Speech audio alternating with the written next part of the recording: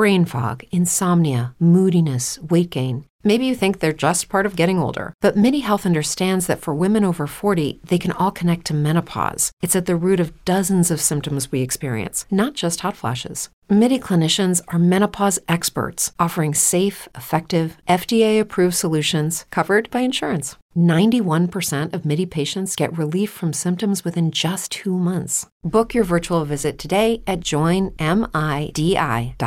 Judy was boring. Hello. Then Judy discovered ChumbaCasino.com. It's my little escape. Now Judy's the life of the party. Oh, baby, mama's bringing home the bacon. Whoa, take it easy, Judy. The Chumba life is for everybody. So go to ChumbaCasino.com and play over 100 casino-style games. Join today and play for free for your chance to redeem some serious prizes.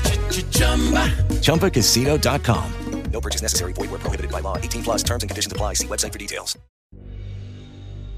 You better get your ass down here quick, Dave. It sounds like there's a damn drumming troupe trapped inside Unit 5. The frantic voice belonged to Adam, the new security guard that was hired a few weeks ago. I tightened the grip on the receiver and closed my eyes and could feel the onset of a headache. "Are you absolutely sure?" I asked him, knowing very well what the answer was. "Yes, I'm damn sure, Dave. Do you think I would joke about such a thing? This morgue is creepy enough as it is without me making up things like this." I exhaled and could hear the noises he was referring to in the background. It was the sound of desperate, clenched hands hammering on the thin metal walls of the locker units inside the morgue. The locker units where all the dead people were placed after they were brought to us. And apparently, we had another riser on our hands. A person who had been declared dead before arriving at the morgue, but who had somehow woken up after being placed inside one of the industrial-sized units. Okay, I'll be over there right away. Just stay put and don't touch anything at all." I paused for a few moments, then told Adam the most important thing of all. "And whatever you do, do not, under any circumstances, open the locker." The silence that followed seemed to go on forever, and I could hear Adam's heavy breathing momentarily stop. "Are you kidding me, Dave? I would never in a million years open that thing. I'd rather scale the Empire State Building without a safety harness on a windy day. Now just haul your ass over here ASAP before I start to lose my mind, okay?" This was followed by the familiar metallic clink that told me that the conversation was over. I opened my eyes and slowly placed the receiver back in its cradle. Then I took a deep breath and rubbed my face with both hands. I was just going to say don't open the locker if the person starts to talk, that's all. I uttered the words slowly to myself, and even had to admit that it sounded completely nuts. Only it wasn't. The dead bodies that were stored there and who started banging on the walls sometimes tried to start conversations with the security guards. It had happened on several occasions, and most of the times the guards had followed my instructions and ignored it. But on a handful of occasions, they hadn't. And on those occasions, I brushed the thoughts aside and told myself that Adam was no dummy. Besides, he was probably under the table in the office, ready to crap his pants. I walked over to the medical cabinet in the corner and got a vial of potassium chloride and an unused syringe wrapped in a see-through plastic sleeve. Then I got the tranquilizer gun from the bottom drawer under the desk and placed it all in my briefcase. Before I left, I looked at my wristwatch. It was 3:30 in the morning. It was funny how they always woke up during the middle of the night, I thought, as I grabbed my car keys and headed outside. Why don't they ever wake up during the day? The area where the morgue was located was in a heavily industrialized section of the city, and subsequently it was bordering several low socio-economic areas. That fact was not lost to me as I got out of the car and began walking toward the double doors at the front of the building. On the other side of the road, I could see several homeless people huddled around an oil drum spewing flames out of its base, and a little farther down the street, to the east, I could see two men arguing loudly over some debt that hadn't been repaid. I quickened my pace, got my keycard out, and quickly slipped inside and wondered where I'd rather be, inside the morgue or out there in the jungle. The hallway was dimly lit, and I started walking down its tiled floor past the empty desk where the receptionist sat during normal working hours, but which now was empty. My shoes made loud, hollow clunks every time they hit the green tile, and an eerie echo was created as the sound bounced off the green-painted concrete walls. And like on all other previous occasions that had arrived here late at night, I involuntarily shuddered as I thought about all the dead people that were temporarily housed down in the basement. But just as quickly, I reminded myself that the dead people weren't anything to worry about. Well, at least that went for the vast majority of them. I reached the end of the corridor and opened the thick steel door leading down to the morgue, and heard the rusty hinges let out a loud wail. A light chill ran down my spine, and then I started descending the long, narrow staircase.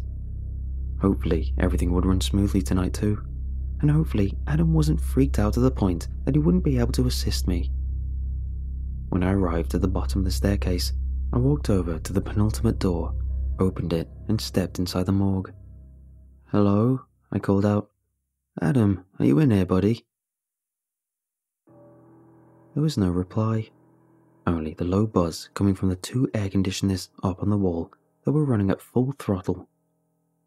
I frowned and went over to one of the metal tables where the pathologists performed their autopsies during the day and placed my briefcase on top of it.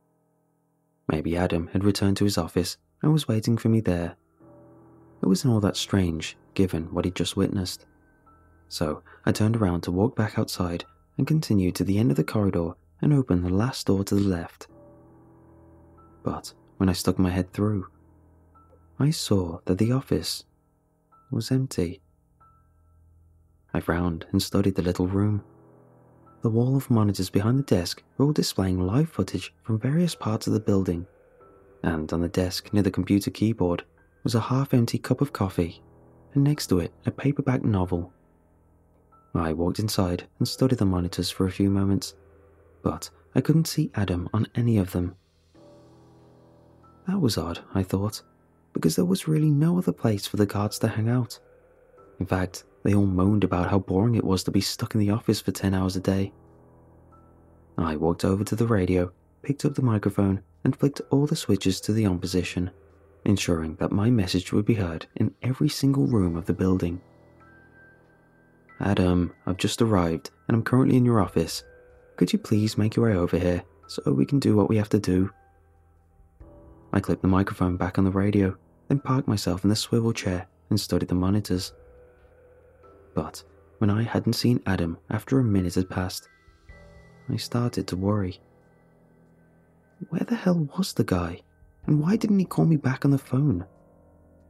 I quickly repeated my message, but with the same result, and that's when I started to get really worried, and for the first time I began thinking about the unthinkable. Had Adam tried to open that locker? I catapulted out of the chair and got up on feet that weren't quite steady and placed a hand over my mouth. And all of a sudden, the feeling that we were going to sort this thing out vanished like water droplets on a hot stove. Then, for the briefest of moments, I looked down at the phone on the desk and wondered if I should call the cops. But of course, I quickly rejected this idea, because what the hell was I going to tell them? That we had a person that had risen from the dead in the morgue, and that he should be considered armed and dangerous? I took a deep breath and realized how preposterous the idea was. Of course, I couldn't call them. This was something I had to contend with myself. Then, another thing occurred to me. I had left the briefcase on the table in the morgue. Damn it! I could have really done with that tranquilizer gun now. How could I have been so stupid? That gun should never have left my side. Well, there was nothing I could do about it now. I wiped the sweat from my forehead and psyched myself up for what I had to do next. Reluctantly, I walked over to the door, put my hand on the doorknob, and exhaled slowly. Then I found myself walking back toward the cursed morgue. And that's when it hit me. There hadn't been any banging coming from the lockers when I first arrived.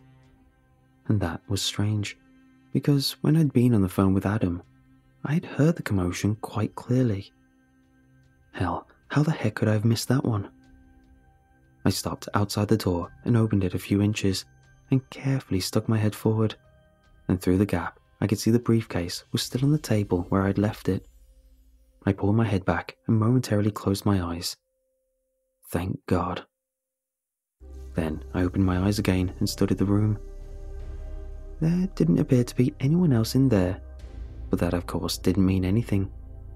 There were lots of tables and desks to hide behind, and there were also lots of razor-sharp cutting tools stored in various cabinets that could cause tremendous damage to the human body. But I knew that I had to go in there and check the locker and see for myself what had happened, even though that was the last thing I wanted to do. So I placed a trembling hand on the door, then counted to 3 and flung it open. Then I ran as fast as I could to the table, threw open the lid of the briefcase and snatched the gun. And as soon as I had it in my hands, I raised it and spun around, covering all angles. I was convinced that someone was running toward me and was about to jump me, but there was no one there. The relief I felt was enormous, and I had to lean forward and steady myself by placing my hand on the table. "Thank you," I muttered under my breath as I tried to slow down my runaway pulse. But I couldn't afford myself the luxury of relaxing, and I quickly grabbed one of the darts and loaded the gun. I then took the vial and the syringe and placed them in my pocket. When that was done, I turned around and stared at the units at the far end of the room. That's where I had to be, and that's where I'd find my answers. The sweat was trickling down my forehead and into my eyes now, and I wiped it away with the sleeve of my jacket. Then I raised the hand holding the gun and held it out in front of me, index finger on the trigger. I panned it from side to side as I began moving toward the dreaded units. The silence was stifling, and I had an ominous premonition about what I would find there. My entire body was shaking, and it felt like I was trapped in a movie where everything happens in slow motion. My temples were pulsating, and my heart was pounding in my chest like a bass drum, and the drone from the air conditioners on the wall filled my head and prevented me from thinking any coherent thoughts. I kept walking, dragging my feet, and after what seemed like an eternity, I was finally standing in front of Unit 5. I closed my eyes and opened them, and when I lowered my gaze, I could see my hand wrap itself around the thick metal handle of the locker and pull the thing toward me. I gave it a quick pull and stepped aside as the locker slid the rest of the way out. An involuntary gasp escaped my lips, and I aimed the gun at the shape that was lying there under the white sheet.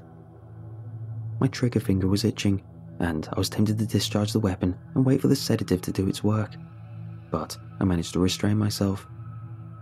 Instead, I took a step forward and carefully grabbed hold of one corner of the sheet with my thumb and index finger.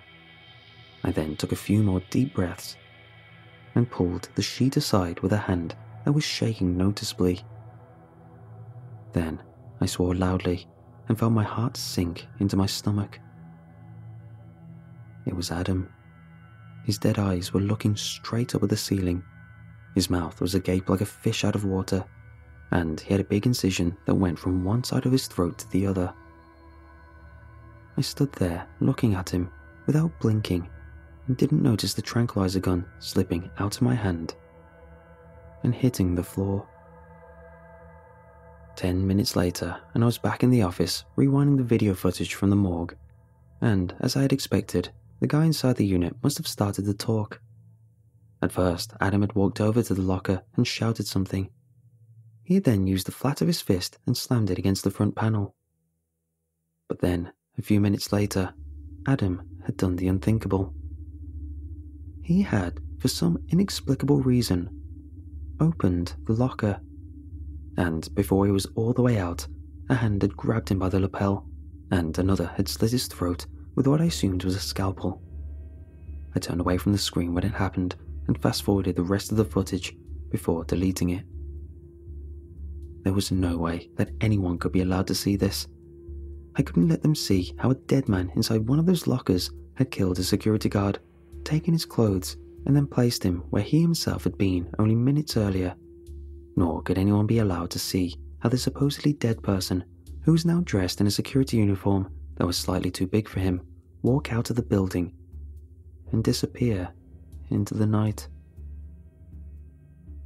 I returned to the morgue and the locker where Adam was lying. Then I quickly closed his eyes and mouth before rigor mortis made that an impossibility. After that was taken care of, I sat down with the paperwork and made the necessary changes. No one would ever find out about this incident, nor the fact that dead people woke up 10 times per year in one of the biggest morgues in the city. Nor would they ever find out that we tranquilized these risers, then injected them with potassium chloride to put them back to sleep again to avoid any uncomfortable questions. Every now and again, one or two would get away. But who would believe their stories? And were these individuals even willing to share them with others?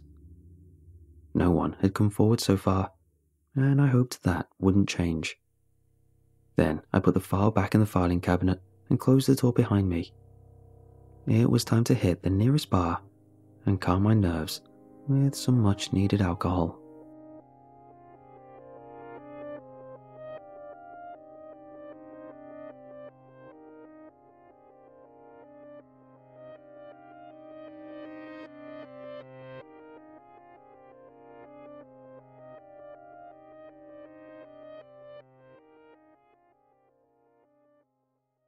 Hello, it is Ryan, and we could all use an extra bright spot in our day, couldn't we? Just to make up for things like sitting in traffic, doing the dishes, counting your steps, you know, all the mundane stuff. That is why I'm such a big fan of Chumba Casino. Chumba Casino has all your favorite social casino-style games that you can play for free anytime, anywhere with daily bonuses. That should brighten your day a little.